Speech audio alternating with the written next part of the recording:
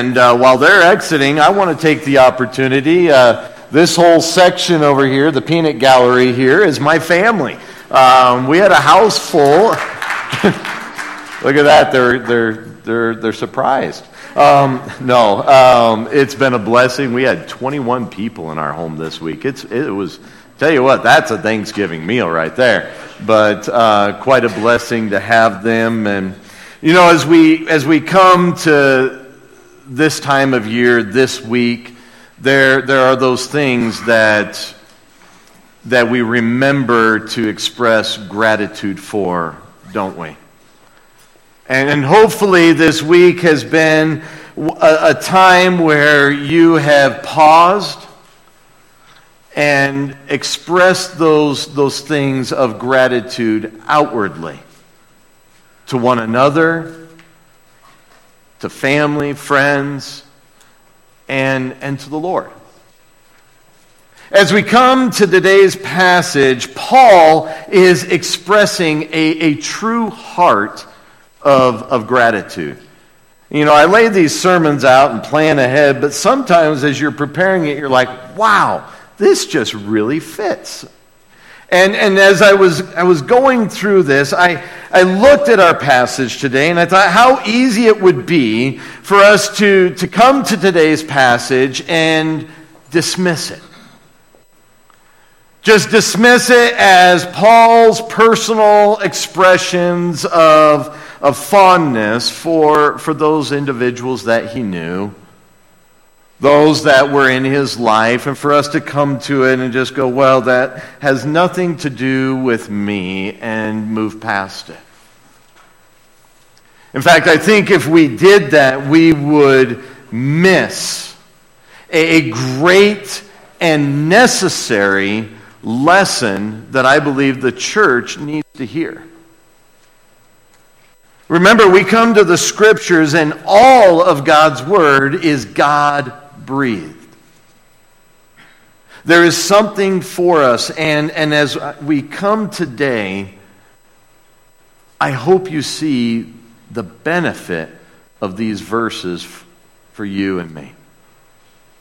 As we look around our society and even in our churches, I grieve with the sad reminders that we see all around us of loneliness. The sad reminders of what it looks like when there are those absent or missing. When we look at families, we see single parents, a single mom or a single dad striving hard to raise their children for various different reasons. We see children that are lacking or growing up with the absence of a father, the absence of a mother, or both. Maybe they're being raised by a grandparent or someone else. We see grandchildren or children being raised without grandparents, which I believe grandparents have a vital role in the lives of children. Some of you have expressed just the enjoyment of having grandchildren this week. I also look around and I see our elderly who are lacking family to come around them, whether their own family or the church family even, feeling alone. And these struggles that we see in families is not absent from the church family. The church struggles with these things in the same way, and we come and we see those in the body of Christ, the family of God, absent, missing. And the body hurts. It suffers. In our passage in Philippians, as we're wrapping up chapter 2 here, Paul is he's articulating well for us the importance of others in our life. Please turn with me in your copy of God's Word or follow up above. Philippians chapter 2, beginning in verse 19. But I hope in the Lord Jesus to send Timothy to you shortly, so that I also may be encouraged when I learn of your condition. For I have no one else of kindred spirit who will genuinely be concerned for your welfare. For they all seek after their own interests, not those of Christ Jesus. But you know of his proven worth, that he served with me in the furtherance of the gospel like a child serving his father. Therefore, I hope to send him immediately, as soon as I see how things go with me. And I trust in the Lord that I myself also will be coming shortly.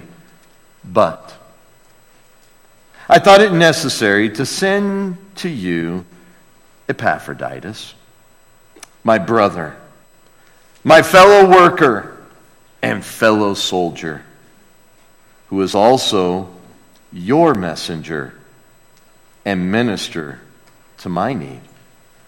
Because he was longing for you all and was distressed because you had heard that he was sick. For indeed he was sick to the point of death. But God had mercy on him, and not on him only, but also on me, so that I would not have sorrow upon sorrow. Therefore I have sent him all the more eagerly, so that when you see him again, you may rejoice, and I may be less concerned about you. Receive him then in the Lord with all joy, and hold men like him in high regard, because he came close to death for the work of Christ, risking his life to complete what was deficient in your service to me. It's interesting.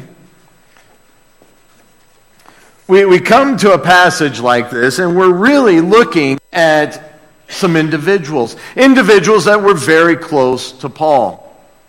Now, I just want to take a quick survey in here. How many introverts do we have? They're too introverted. They don't want to raise their hands. Okay. How many extroverts do we have in here?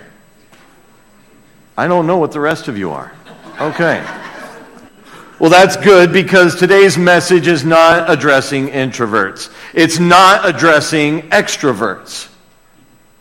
Today's message is for God's children as a whole. Each and every one of you.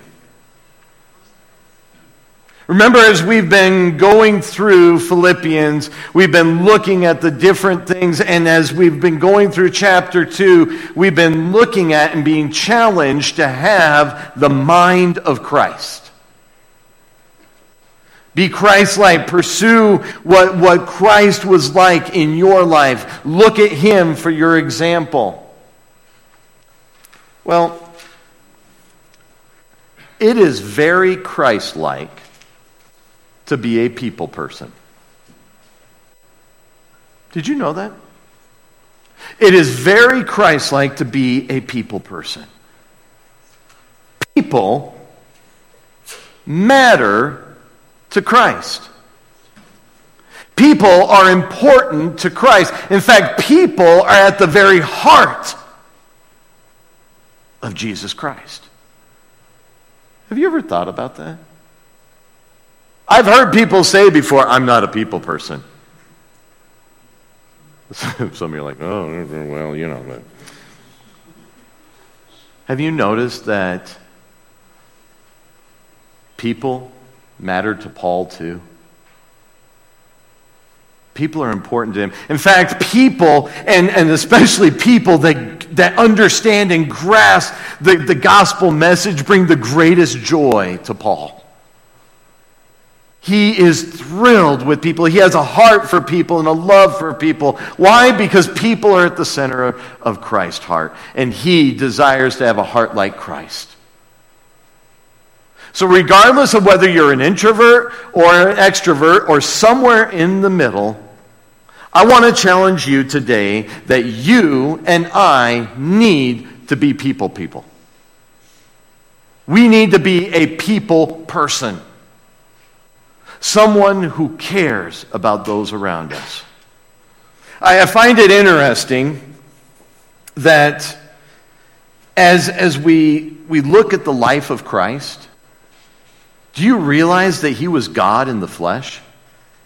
That's right, we'll talk about that here in a couple of weeks here. But God in the flesh, and God himself chose to work with people. Think about that. God did not come and say, I'm going to do it all. I don't need anyone. He says, no, I'm going to choose 12. And did you look at the 12 that he chose? Knowing that even one of them would betray him. But he chose to work with people because he loves people and he chose to die for people. That's a powerful thought. I'm encouraged. He still wants to work with people. He still wants to use people like me. Wow. When we think about Paul, okay, Peter, how many of you can relate with Peter? How many of you can relate with Paul? Okay, very, very seldom do you see hands go up. Oh man, Paul and I were like this, you know. Peter, man, people identify with Peter. People identify with John or Barnabas and others. But Paul, man, when you think about Paul, people kind of have this guy that's an individualistic kind of guy. He is out there, the Lone Ranger, going forward, planting churches. And he was a passionate, charismatic individual. He had a zeal that was contagious, but he did not work individually. Think about that. As you read the letters of Paul, they are littered with people's names of individuals that he's working with side by side, thanking them for their participation, their help, and their service. You go through his letters and over 6 names, different individuals are mentioned in his letters. This is a man that is engaging with others around him. And I would imagine there was a lot more that were not even listed. The great Apostle Paul worked with others, needed others, desired others. I've grown up in the church, and it's a sad statement, but often when going through the scriptures, I've heard many come to these passages where names are listed and just skipped over them. They come and all that's said is, well, these are people that Paul knew and he's talking about them, but let's get on to the more important stuff. The more theological stuff. What a tragedy. I think when we come to passages like this, we see some amazing examples of how you and I need to engage in the work of ministry that God is calling us to. In fact, I see in passages like this a great example of true body living, coming together and participating. It was great. I was having a conversation just before starting of the importance of a body. And when there's one that's not participating, it's like not using a part of your body. If I put my arm in a sling, it very quickly will not function. And we were talking on the basis of what occurred last week of bringing our young people up here. What a blessing that was. And what an important thing for our church and our young people to see that they are needed, valued, and desired. They are a part of the body of Christ. They are a part of this church family.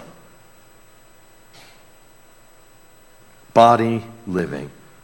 And as Paul comes and he's sharing his heart with these believers there in Philippi, he addresses two individuals.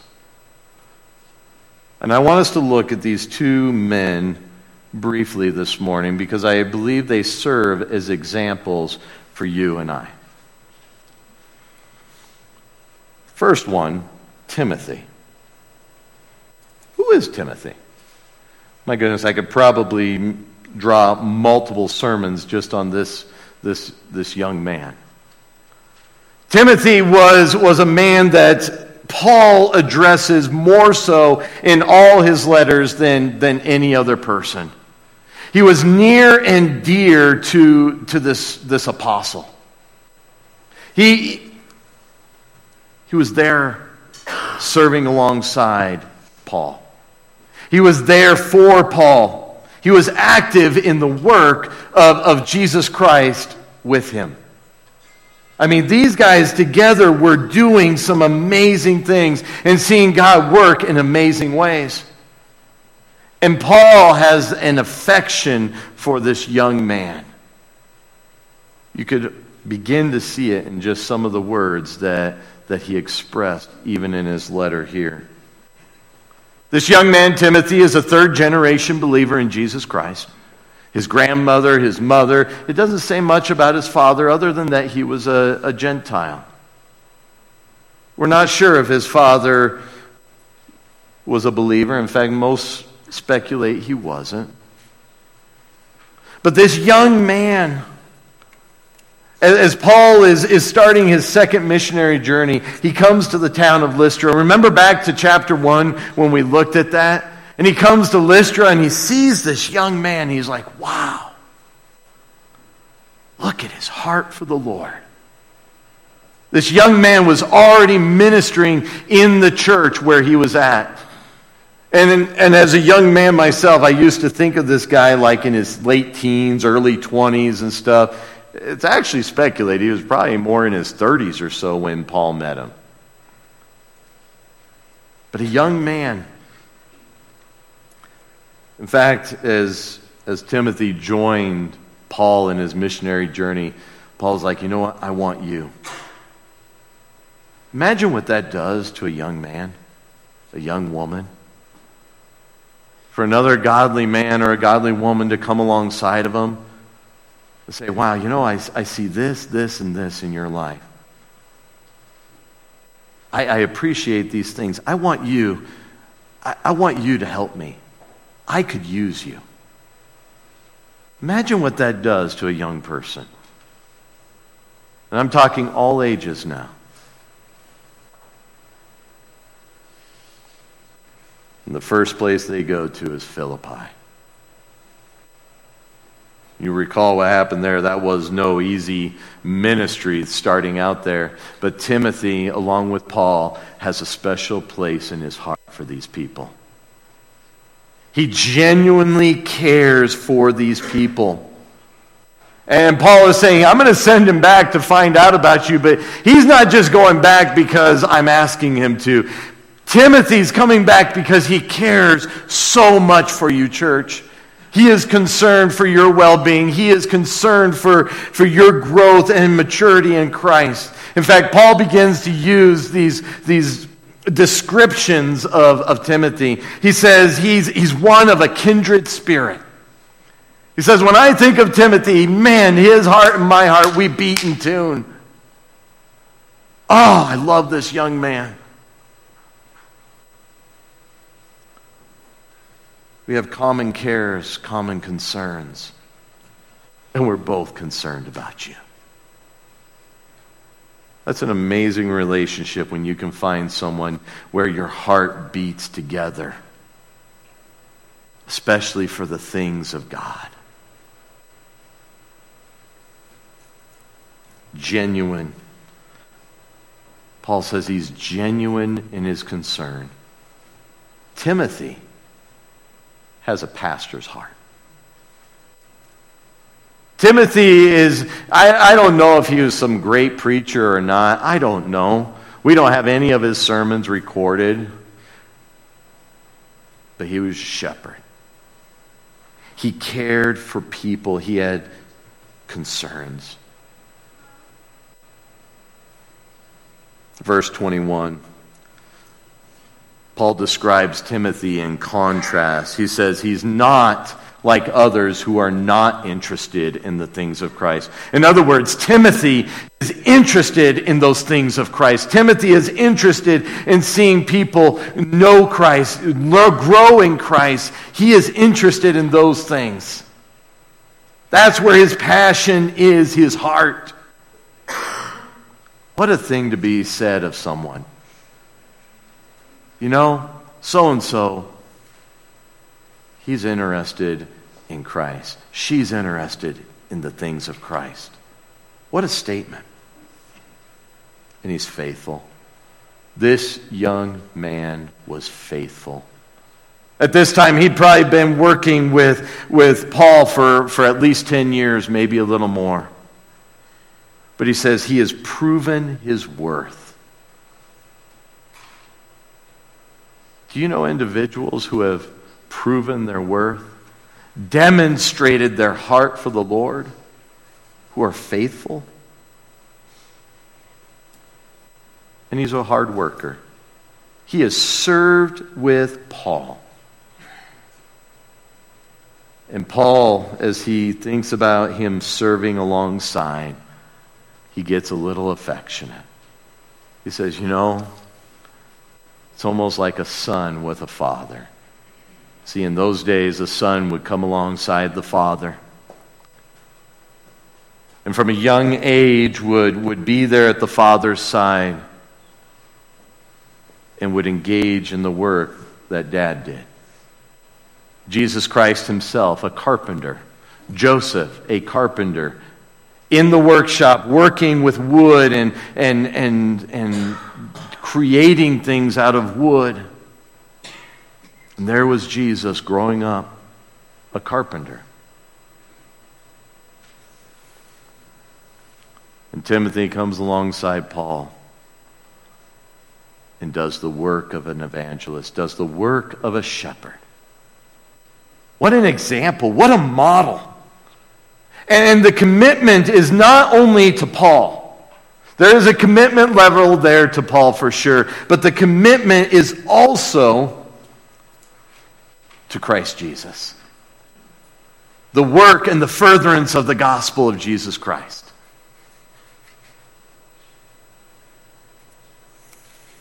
Paul took time to invest. Invest in Timothy. Invest in a young man. That takes time. That takes effort. And Timothy was committed to letting himself be taught.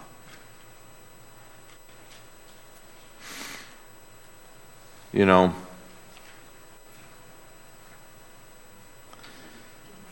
it's this young man that later Paul would send to the church in Thessalonica. He would send him to the church for the sole purpose of encouraging them. It would be Timothy that Paul would leave in Ephesus to pastor. He would shepherd that flock. And very few disagree on the importance of Ephesus in the work of planting churches and spreading the gospel of Jesus Christ. It was a key, pivotal church. And Paul's like, you know, Timothy, I want you to be the shepherd there. I want you to be that pastor. You lead them. It's to Timothy that Paul would write two letters that describe beautifully the pastor's heart and role and responsibility. The church is coming together as a body and a family.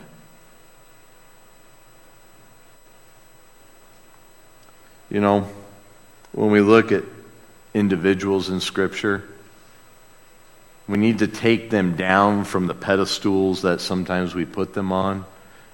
And remember, these were men and women just like you and I, going through difficult times and struggles, having to pay taxes, having to make a living, having employers that were difficult or employees that really rubbed us wrong, or coworkers. They had family struggles.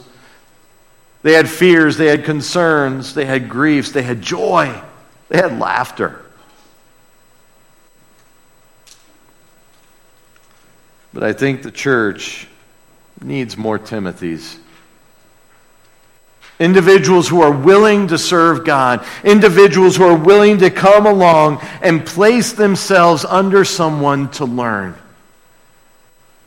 I think we need more people like that, with a humble heart and a heart for people, willing to engage in the work of Jesus Christ. The church is lacking for those willing to engage.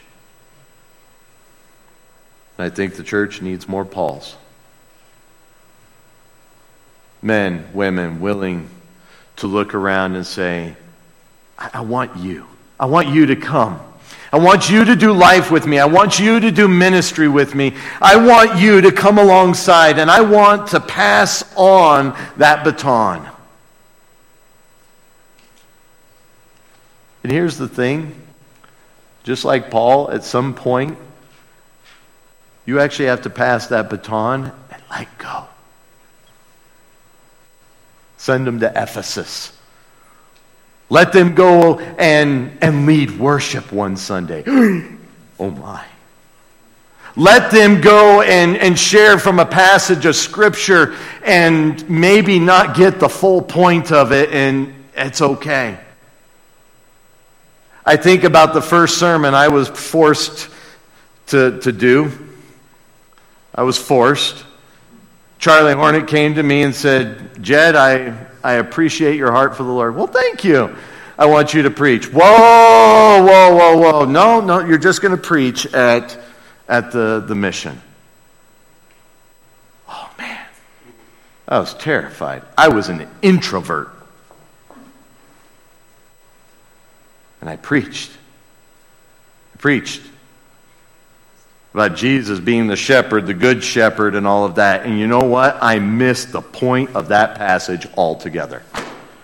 I look back, I have those notes still, and I looked at what I said, and I mean, I didn't preach heresy, but oh my goodness. I mean, that 15-year-old boy, really did not get the full point of that message. And I had a Paul come alongside and say, I appreciate your heart for the Lord. I appreciate what you shared tonight. You know, next time when you preach this, there's these points you could look at. There's this that you could draw out. And as he's saying that, I'm going, man, I really blew that, you know. But he did it in such a way that he said, next time. I appreciate the individuals.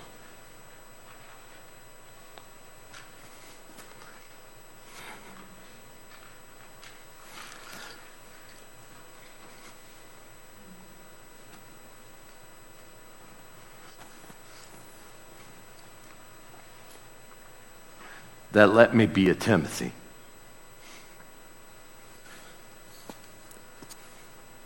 That invested enough to be a Paul. Because I was a lot of work. It wasn't easy. Shoot, one time I kicked a football through a window during a prayer meeting. Yep, that's the next pastor. No, I don't know. You know, in order for there to be Pauls and Timothys in the body of Christ, we have to be willing to work together. We have to be willing to work. Because both take effort, both take work. Paul mentions another man, his name, Epaphroditus. All we know about this man is basically what's here. Oh, and I have such great respect for Epaphroditus. Man, try spelling that as a kid. Oh, that would have been miserable. But, this man had become a close friend to Paul. I don't know if they met each other and grew close when Paul was there and visiting, or if it was just through this season of him coming to Paul with a message and a gift from the church. But Paul describes this man as a brother. That is a term of a close relationship, of just closeness there. He is my brother. Describes him as a fellow worker. One willing to come along and engage in the cause, engage in the focus that Paul had for the gospel of Jesus Christ.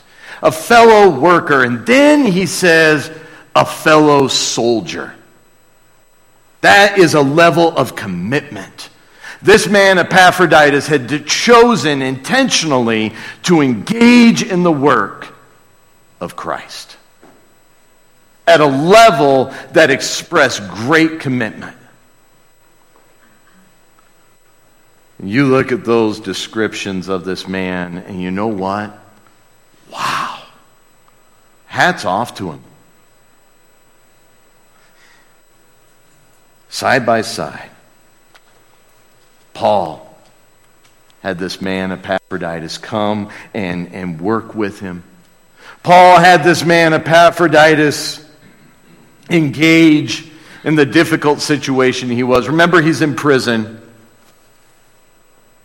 He comes and he faces hardships and dangers. There was a health risk.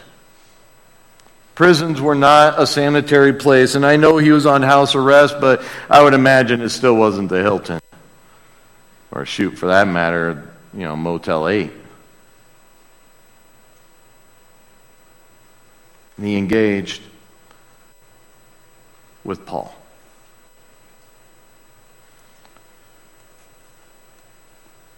But the thing that stood out to me was this man, Epaphroditus, ministered.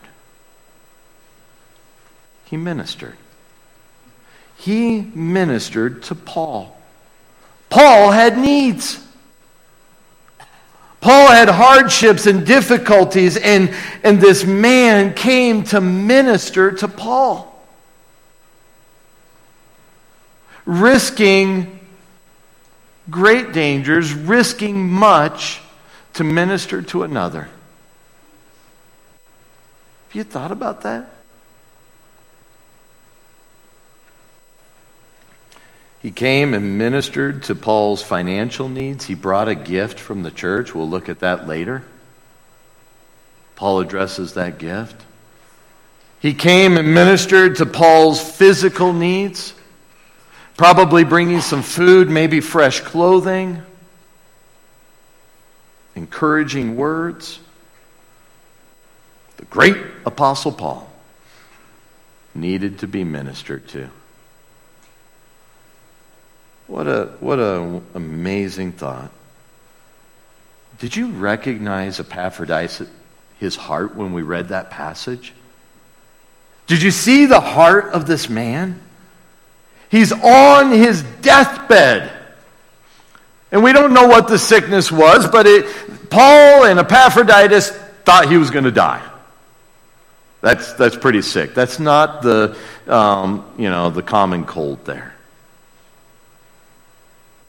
And as he's laying there on his deathbed, he is concerned. His heart is aching when he finds out his church family is overwhelmed with grief and concern for him. He's like, I don't know about you, but some people, when they're in this situation, are like, woe is me. I'm a horrible sick patient, by the way. Oh my goodness. I don't get sick often, but I'm a horrible patient.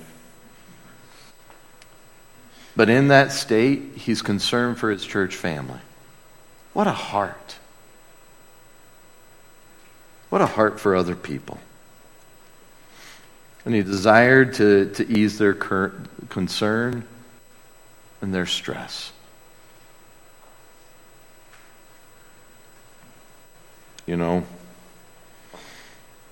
Paul would have benefited from a man like Epaphroditus staying there, being able to minister to his needs, go and do things for him and help out. But he decided to send him back. Send him back with this letter. Epaphroditus is the one bringing the letter we call Philippians back to that church.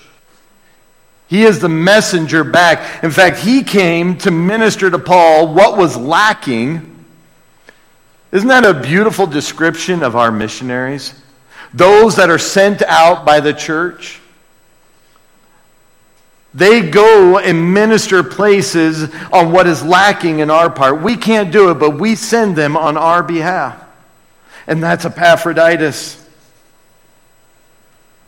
And he sends them back to address these concerns the church had for him. But Paul, as he sends him back, is concerned about some things, so he addresses some things. And he wants the church to have an appropriate appreciation for this man. Because of that, I think we need to look at this briefly. I have a whole page in 2 minutes, but we'll get through it. No doubt as Epaphroditus comes up the road, he has this letter from Paul. They're going to be excited to see him alive. They're going to be excited that there's a message from Paul there, and there might be some. I am not saying the church today struggles with this at all. But back then, maybe. There might be some in there that might have a negative mindset. Thank goodness we don't have any negative mindsets in the church today. Isn't that a great thing? Oh, snickering. Okay. You know, there could have been those in the church in Philippi. They see Epaphroditus coming through and all that. The church is gathering together, and they're walking to the gathering, and they're, talking, as a couple, or maybe some friends, on the road, and they're like, oh man, it's great to see Epaphroditus alive, but man, did he blow it. Didn't we send him to take care of Paul, and here he is, he had to come back. I can't believe we send him with one thing, and here he is. He's not even there taking care of Paul like we wanted him to. Man, that quitter. He gets sick. One day, gets the sniffles, and then he decides to come home because it's hard. Thank goodness the church doesn't have people like that. That will constantly look at the negative in somebody else instead of realizing, wow, he went and did what we wanted, and now Paul's sending back a letter with him to encourage us. What a wonderful thing! And just appreciate the joy.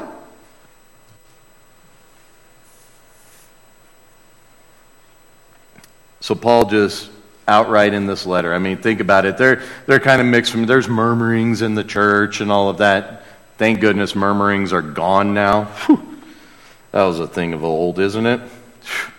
We've learned our lesson there. They're reading it. The murmurers are listening and Paul's talking to us. He says, hey, when Epaphroditus comes back, rejoice! Oh. Rejoice with him. Rejoice that he's there. And now, church, I wonder if the shepherd of that church at that moment reading that said, Epaphroditus, come here. Or maybe Epaphroditus is reading, and this is really awkward, Hold men like him in high regard. Honor men like him. And then there's those awkward looks at each other oh man, Paul's telling us this. Appreciate those within the church with a willingness and a heart to engage in the work of Christ. I would encourage you as a church to take time at some point in the next month, I'll give you a month, to stop and thank those that help out in Awana. Thank those that are Awana commanders. They work hard, and you know what? Sometimes it's a thankless job. Those ones that come every Wednesday and work with kids that are full of energy when the adults are not full of energy. Thank them. They may not be putting their life on the line, but they're giving of their life for others. There's days I'd rather take a bullet than live for Christ. I was talking with some of my brother and brother-in-laws about that.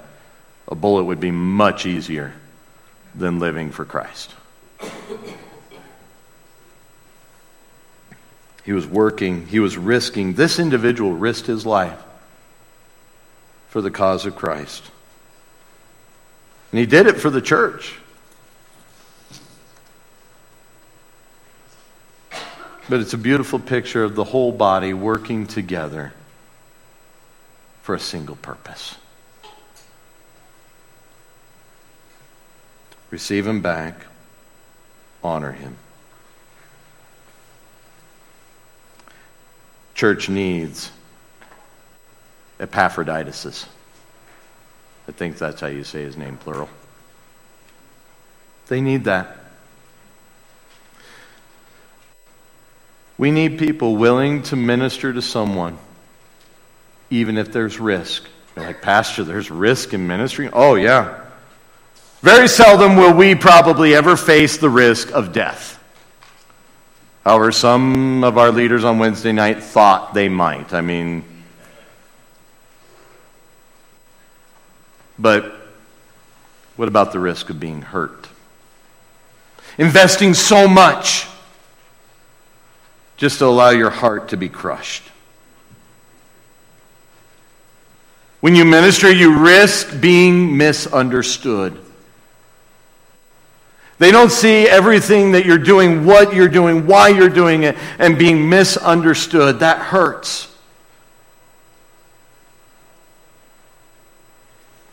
The risk of being taken advantage of.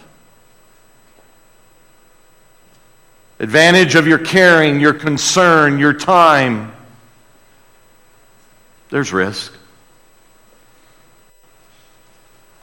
Risk of people judging. They don't know all the details, but man, they are quick to judge.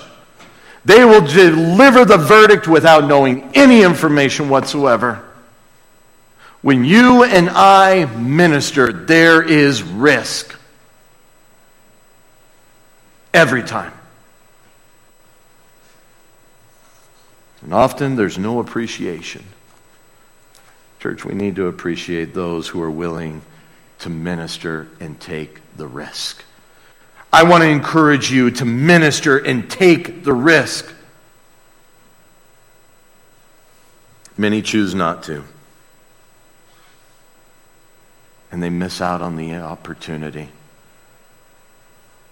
They miss out on the opportunity of joy and seeing God work. They miss out on the opportunity of being a part of the body of Christ. They miss the opportunity for God to work in them, through them, for His glory. Because they don't want the risk.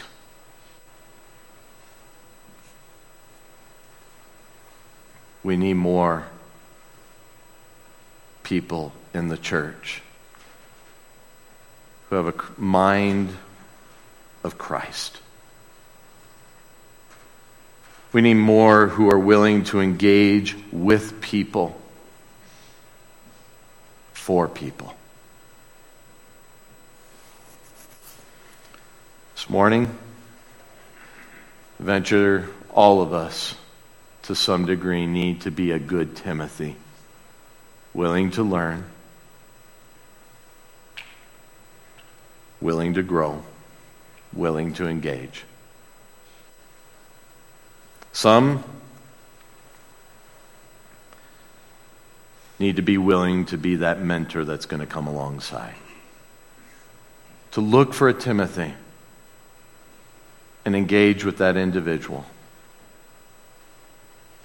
Show them a baton and encourage them to run faster and farther than you ever could for the sake of Christ.